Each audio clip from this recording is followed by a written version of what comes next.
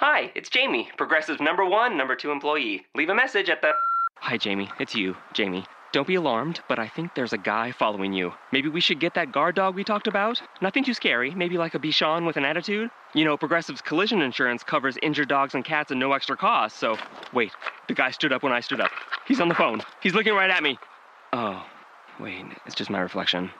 Don't tell anyone about this. Progressive Casualty Insurance Company and Affiliates. Pet coverage not available in New Hampshire and North Carolina. Well, hello there, my friend. It is great to be back with you. As usual, it's right around noon here in Pittsburgh. I'm in my basement with a little bit different setup. I had some mic issues, and there were some complaints from you guys. Criticism. I wouldn't call it even criticism. Suggestions that I've been a little too quiet and hard to hear, that you really had to crank it up.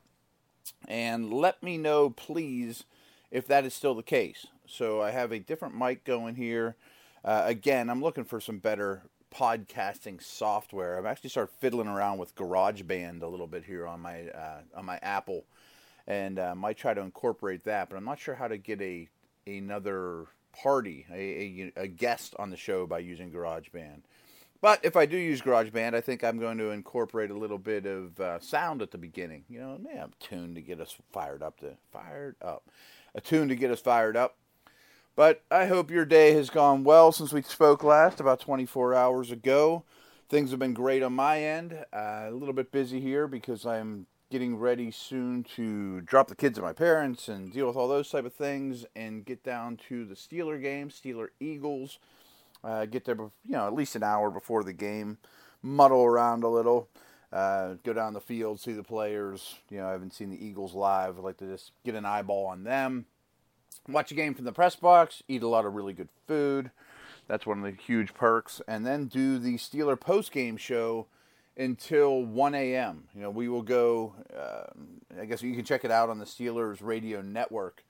And what we do is Coach Tomlin's press conference, which is pretty much right after the game. And then as soon as he's done, we get on the air and we go until 1 a.m. and field calls and basically talk Steelers the whole time. It's not going to be a lot of Eagles talk. So if you're an Eagles fan, you're kind of out of luck on that. But I certainly will have my eyeballs on the Eagles. I wish Wentz was playing, but so be it. Such is life. So, anyways, let's start, as we always do, my friend, with the front four. And it's really short on news since we talked last. And that happens, I'm not going to manufacture news that isn't there. The biggest news to me, which is going to lead me to a deeper subject, not a deeper subject, but a conversation, is Jordy Nelson is now off the PUP. And this has been kind of quiet up until now. That there was a lot of speculation that, hey, maybe Jordy isn't coming along so well. He's not a young pup anymore, pretty serious injury. So I don't think he plays tonight. I'm sure he won't. The Raiders are in Green Bay tonight. But I don't think he will play tonight. But hopefully he plays by week 3. Or at least, the preseason, at least gets out there a little bit so he gets, and then rest week 4 and go into the regular season, hopefully 100%. I'm excited to get more news on this. And let's talk a little bit about what happened to Green Bay last year. And yes, the Nelson injury was massive, and I think it showed up in a big way, and everyone said, boy, can they overcome this? They have all these other weapons. Aaron Rodgers is a superstar. They'll probably still be okay, but how much is it going to hurt? Well, it hurt a ton, but it wasn't the only problem in Green Bay with their offense last year. I mean, it was a perfect storm of bad things that happened to the Packers. And as you know in this league, I mean, things can get out of control pretty quick. And without Nelson in the game, obviously you lose your number one receiver, and that's huge. But he was so good on the perimeter, a deep threat. Those timing routes. I mean, it's a very timing-based passing game. And Rodgers and Nelson were, quote, on the same page with those timing routes, on the quick slants and the deep routes and the back shoulder fades. How many back shoulder fades did you see happen last year? About none for the Packers, and they were the masters of it. Not just because of Nelson, and a lot because of Rodgers, a lot because of Nelson, But that wasn't, that was one little thing that they weren't doing well because of the quarterback-receiver relationship. Well, then you think immediately, well, Randall Cobb's a really good player. Why doesn't he step up and be the man? Well, he's also a little bit of a specialty player. He's used to playing closer to the line of scrimmage. He played injured much of last year. His shoulder, I think, was a lot worse than anyone realized. So he was not able to step up his game. And there's more reasons for that I'm going to get to now. Is they didn't have a perimeter threat. They didn't have somebody that could consistently beat man coverage. And Nelson was certainly that guy, particularly on the edge, on the perimeter, on the outsides, at the wide receiver position. Devontae Adams was up and down. He had a spell there of drops. Apparently that's still plaguing him. Jeff Janis is very, not raw, but he's hard to trust. He's a size speed guy. Jared Abadaris is the total opposite. He's not a size speed guy, but he's trustworthy, but he's not all that gifted. Montgomery got injured, and he wasn't quite ready as a rookie anyways. So still a lot of ability there, but defenses quickly found out that the Packers receivers were not beating man coverage, that they couldn't separate. And this scheme, McCarthy knows what he's doing, obviously. He's an established head coach. But this scheme is based a lot on you need to win one-on-one matchups. And you would think all schemes are, and to some degree they are. But he doesn't do, for example, New Orleans does a very good job of scheming players open, using route combinations and motion and, blitz beaters and cover two beaters and all these things where it's not this simple like when you go out on the playground, but the Packers are more like, go out there and win. Beat your guy, Rodgers will throw you a dart and we'll win. Well, they didn't have anybody beating their guy. So that was obviously a problem. Eddie Lacy was overweight. I think he's a slightly overrated player to begin with. I like him. I don't love him. And that little bit of extra, or a lot of extra poundage, a few pizzas, a couple too many beers or whatever, made him quite sluggish. But I also think without that perimeter threat, defenses trusted their corners on, quote, islands a lot more. They put a lot more bodies in the middle of the field to defend the inside run. Eddie Lacy's not going to, especially with 15 pounds overweight, isn't going to beat you to the edge and take it to the house down the sidelines on you last year. And that also crowded up Randall Cobb a lot, too. I mean, there's a lot of linebackers and slot corners and bigger bodies bouncing him around with a bad shoulder. So, again, it was a combination of all of the above. Lastly, I think they have one of the best offensive lines in the league. Look at I've mentioned him before. Look at J.C. Treader. He's a backup playing for them right now. He's been great. He's one of the best backup offensive linemen in the league. They uncharacteristically traded up for Spriggs. He's going to be their project left tackle. So they're loaded for now and the future, although they have 3 starters that are going to hit free agency. But last year, they weren't. They had a lot of injuries on the offensive line there. I think it's like a 6-week stretch. And, again, that this compounded this perfect storm of problems with the Packers offense. And lastly, my favorite quarterback in the league, Aaron Rodgers, who I think is the best quarterback in the league, had all these things going against him, which I'm not sure that Montana or Elway or Marino or Unitas or anybody would have overcame these, but he didn't play his best either. He pushed, he forced things he shouldn't have done, held the ball too long. I don't worry one bit about AR though. I mean, I think he was just doing the best he could do with those around him. I mean, it's tough to not have a running game, not have an offensive line, have a lot of bodies in the middle of the field, people coming after you left and right, and your guys on the outside aren't winning matchups, and your coach isn't really scheming things up to help you out. So, other than that, he had a pretty easy run. A non-football related topic in the front four, because things are quiet, and they're not going to be quiet tomorrow. We got a lot to talk about probably tomorrow. And this is something that's been kind of a joke, but I get a kick out of it. And I'm actually pretty steadfast on this. There's been a lot of talk on the airwaves and all over Twitter yesterday on my timeline, and it was funny. Aquaman's the greatest superhero. And all you out there are going to be like, Aquaman blows. He stinks. What are you talking about, Williamson? check my timeline. My compelling argument is very, very strong, and here's why. The Earth's surface is 71% water. Aquaman has all that. That's all his. Superman and Batman and Spider-Man and the Hulk and all those dudes are fighting for the other 29%. So Aquaman only plays home games. He only hangs out at his place. And he can summon every creature of the sea. You know how many creatures that is? So you're out there acting tough. There's a dude on Twitter who's like, I'd go beat Aquaman's butt. He can't do anything. I was like, he'll just get 3 groupers out of the million groupers in the sea to just crush you. I mean, he saves the sharks and the killer whales and the octopus for Superman. You know, and he can send 200 crabs in your general direction and they'll just eat you from head to toe. You know, I mean, just think of the possibilities.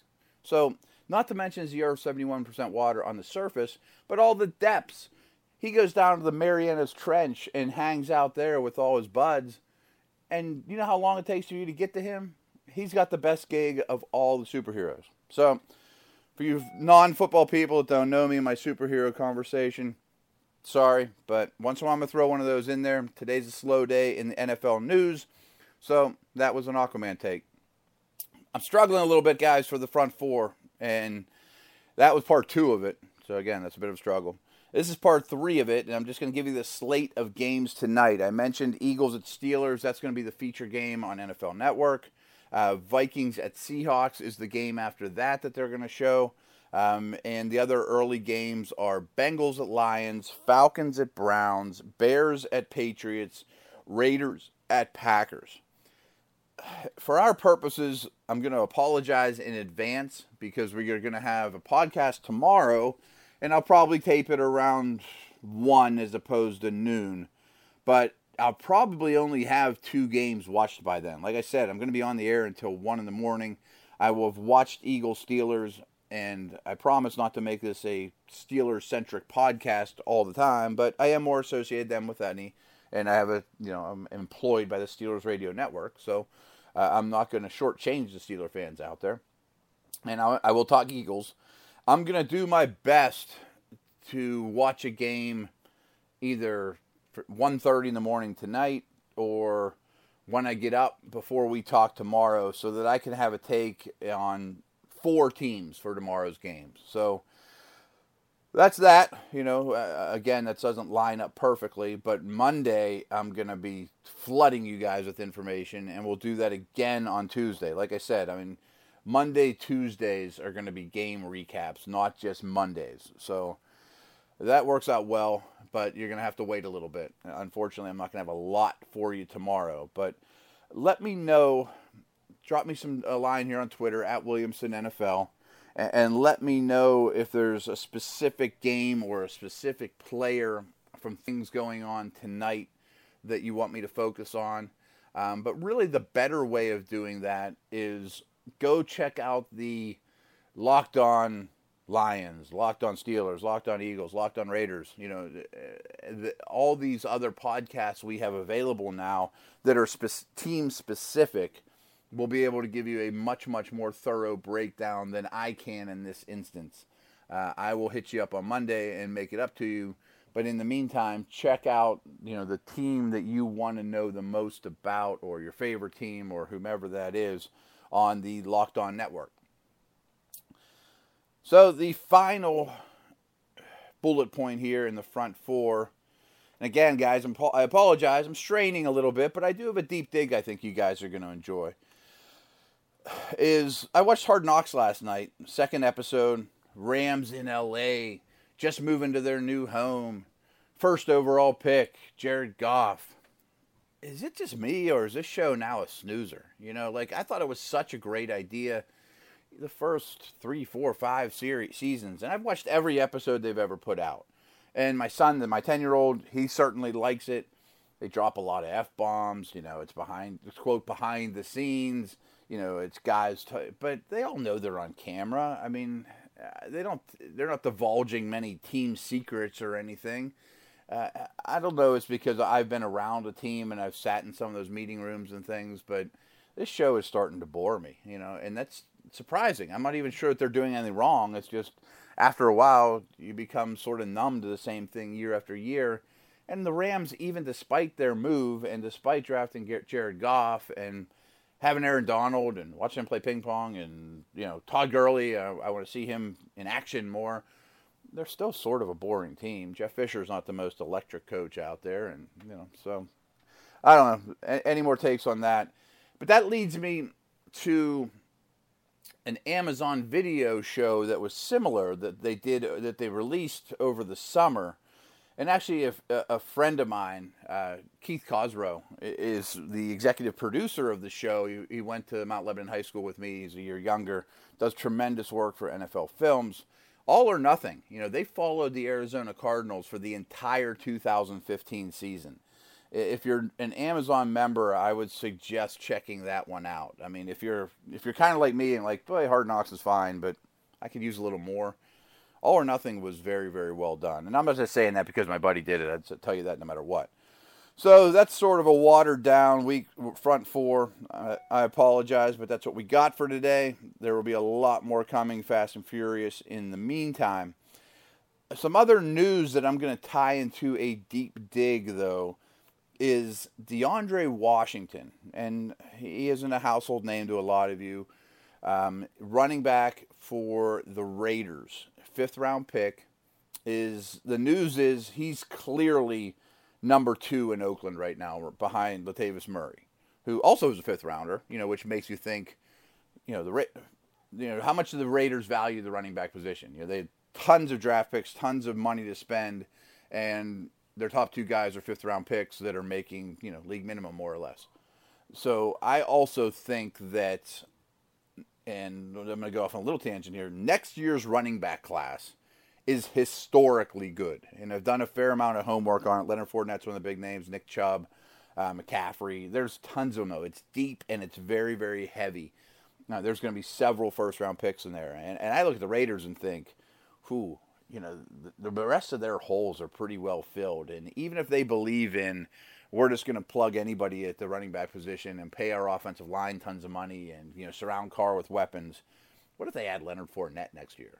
Or Nick Chubb, or, one of these superstar, Gurley, Elliott type of running back prospects to that offense. But anyways, back to DeAndre Washington. I bring this up, and it's noteworthy to me, mostly because I'm not a Latavius Murray fan. I don't like his style of running. I'm generally a little prejudiced against taller backs, and that was one of my issues with Derrick Henry, although I thought he was very, very impressive. I mentioned that a show or two ago. Go check that out. I think Murray's kind of a gets what's blocked type of back.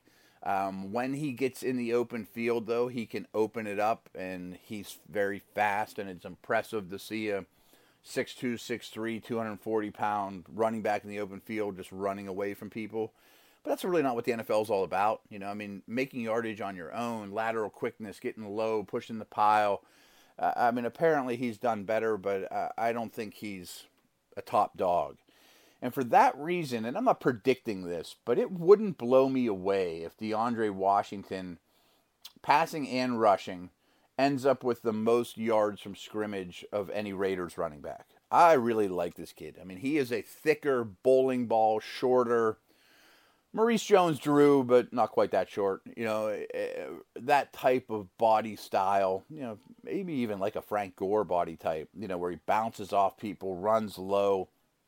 He caught a ton of passes in college and is very adept as a receiver, where Murray isn't. At a minimum, I think Washington's your 3rd down back in Oakland, but the more and more he gets on the field, I think he's going to get harder and harder to pull off the field. He's good in protection. Very sturdy, powerful build. He's a good interior runner. He can get to the perimeter. He's not a burner. He's not a 4-3 guy. But, he's not slow. He's certainly very quick and laterally quick, which might be even more important. So keep an eye on that running back situation. Maybe your fantasy team wants to take a flyer on DeAndre Washington. But I bet by the time your fantasy drafts are rolling around, he's not going to be as cheap as you think. I mentioned that there was an amazing class coming in a year from now, rookies to be, and I very much think that's true. We'll do some draft talk on here too, by the way, but not now. There's so much else going on. I'm not breaking down the 2017 rookie draft class quite yet. But I do want to talk a little bit about, and part of this deep dig is, what do I expect from the rookie class this year at the running back position? And I think it's a good group, and I just want to briefly go over the top 10. Ezekiel Elliott was a 4th pick overall. That's not the pick I would have made.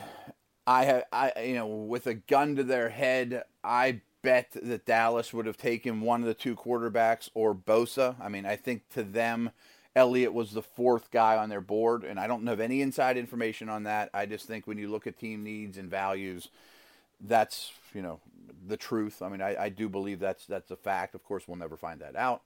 I would have taken Jalen Ramsey at 4, but that's not the conversation. I think he's a very, very good player. It would shock me if he is not Rookie of the Year. It wouldn't shock me if he leads the league in rushing. I mean, I really think that that's a possibility as a rookie. In terms of all-purpose yards from running backs, because of Le'Veon Bell's suspension, I think Elliott is my choice, of combination rushing, receiving from the running back position in 2016. Who's going to have the most yards from scrimmage? I think I'm going to take Ezekiel Elliott. David Johnson would certainly be in that conversation. I think Gurley's a superstar, but boy, he's going to have an uphill climb. So, I'm not really backing up my theory that I wouldn't draft Elliott here, because I think he's great. I think he's a great fit, and I just think I would have went defense or a more premium position. The next running back drafted, I'm going to skip over Derrick Henry. He was a 14th pick in the 2nd round by the Titans, just because I talked about him 2 episodes ago. Go back, check him out. He has far surpassed my expectations, but although it's only 1 game. Kenyon Drake is a 73rd pick overall, 3rd round guy from the Dolphins. I didn't like this pick when it happened. I think he's speed reliant, poor in protection, not as much of a receiving back as you would think from a, fast, not workhorse type running back. I think there's going to be weeks he's even inactive. That wouldn't shock me at all. Not that he's terrible. It's just, it's going to take time for him to be an active member of this offense, especially if Arian Foster remains healthy. Damian Williams is a good player as well that nobody seems to talk about. CJ Prosise, I also think I mentioned him the other day too, because we were talking about Rawls and the situation there. Michael's been very impressive. I think Prosise will be the receiving back from day one. I think they want to play a lot of receiver threat, a lot of 3 receiver sets, which could lend to Wilson in the shotgun with the receiving back as a sidecar type of deal. I think Prosise will play plenty. I think he's perfect for that role. Tyler Ervin was a 21st pick in the 4th round. Pure gimmick guy. I think you love him. Ideally, he turns into Darren Sproles, which is massive praise, because Sproles can do a lot more. He's not just a gimmick player. But Ervin, I think, is your returner.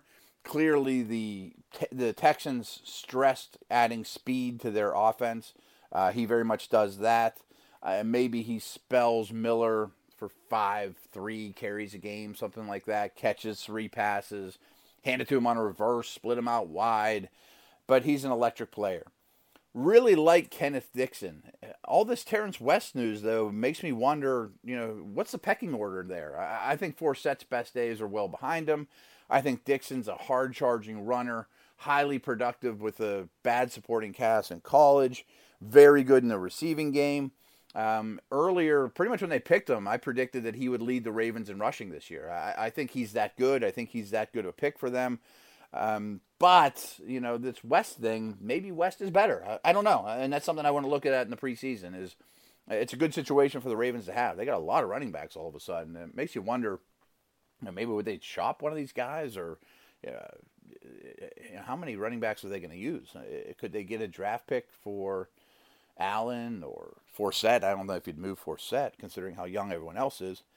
Speaking of young, Devontae Booker isn't young. He came into the league a little overaged as a prospect, but I think he's the ideal backup immediately, right now. Perfect scheme fit in Denver for C.J. Anderson. There's been a lot of comparisons to Arian Foster, another zone-type runner. I see that. He came into the league a little bit banged up. I think he'd be a higher pick if it wasn't for those 2 red flags, age and injury coming into the league. Productive player. Really good fit there as a late 4th round pick. Washington was the next one taken, early 5th rounder. I'm not going to talk about him anymore. Paul Perkins was the 10th pick in the 5th round by the Giants. Interesting because for some reason Andre Williams looks good. Again, I'm not a buyer there. Vereen's a very good receiving back. Rashad Jennings remains a injury prone but very solid, although, below average starting back for them. And I think Perkins kind of waits in the wings early on and could take over the Vereen role if he were to go down, could take over the lead back role. He's never going to be a power player, but he is very elusive, very shifty. Go look at his highlights. I mean, he has some fun highlight runs of making people miss in tight quarters and space. So I like this pick a lot for the Giants. I just don't know where he's in right this minute, but hey, I mean, it's August 17th or something, August 18th. So he'll be okay. He'll have some value for this team. Jordan Howard could lead the Bears in rushing this year. I know that sounds crazy, but I am not a Langford fan. I'm not a big fan of Carey. I look at Howard and think, boy, is this a John Fox, Stephen Davis type move the chains, masher running back. Fox doesn't play rookies very much, and their offensive line is poor. But I think Howard will be a Bears fan favorite without question. I was only going to do those top 10, but let's mention Wendell Smallwood. He was the next pick. He has a pretty clear path to playing time with only Sproles, who's going to be a part-time player, and Matthews ahead of him. I don't know that he could ever be a workhorse if Matthews were to miss time. He's another smaller, shifty guy. Curious to watch him. Again, I hope I see him tonight. I'm not sure if he's playing or not, but I do hope to watch him a lot tonight. Maybe I'll report back on that tomorrow. And Jonathan Williams from the Bills is one of my absolute favorite backs in this draft. I think he's a do-it-all, highly talented back that should be a second-round pick in the NFL draft and fell for injury reasons. Carlos Williams is suspended, and McCoy's ahead of him on the depth chart in Buffalo. But it wouldn't shock me if he was the Bills' leading rusher in 2017. I mean, as soon as that, or if McCoy were to go down, that he has he averages 80, 90 yards a game as a feature player. He's a little blocked right now, but I think he's got a chance to be very, very good in this league. That's going to do it. Busy here. I got some things I got to take care of, and excited to go watch some live football tonight. And you and I will chat tomorrow. Be well.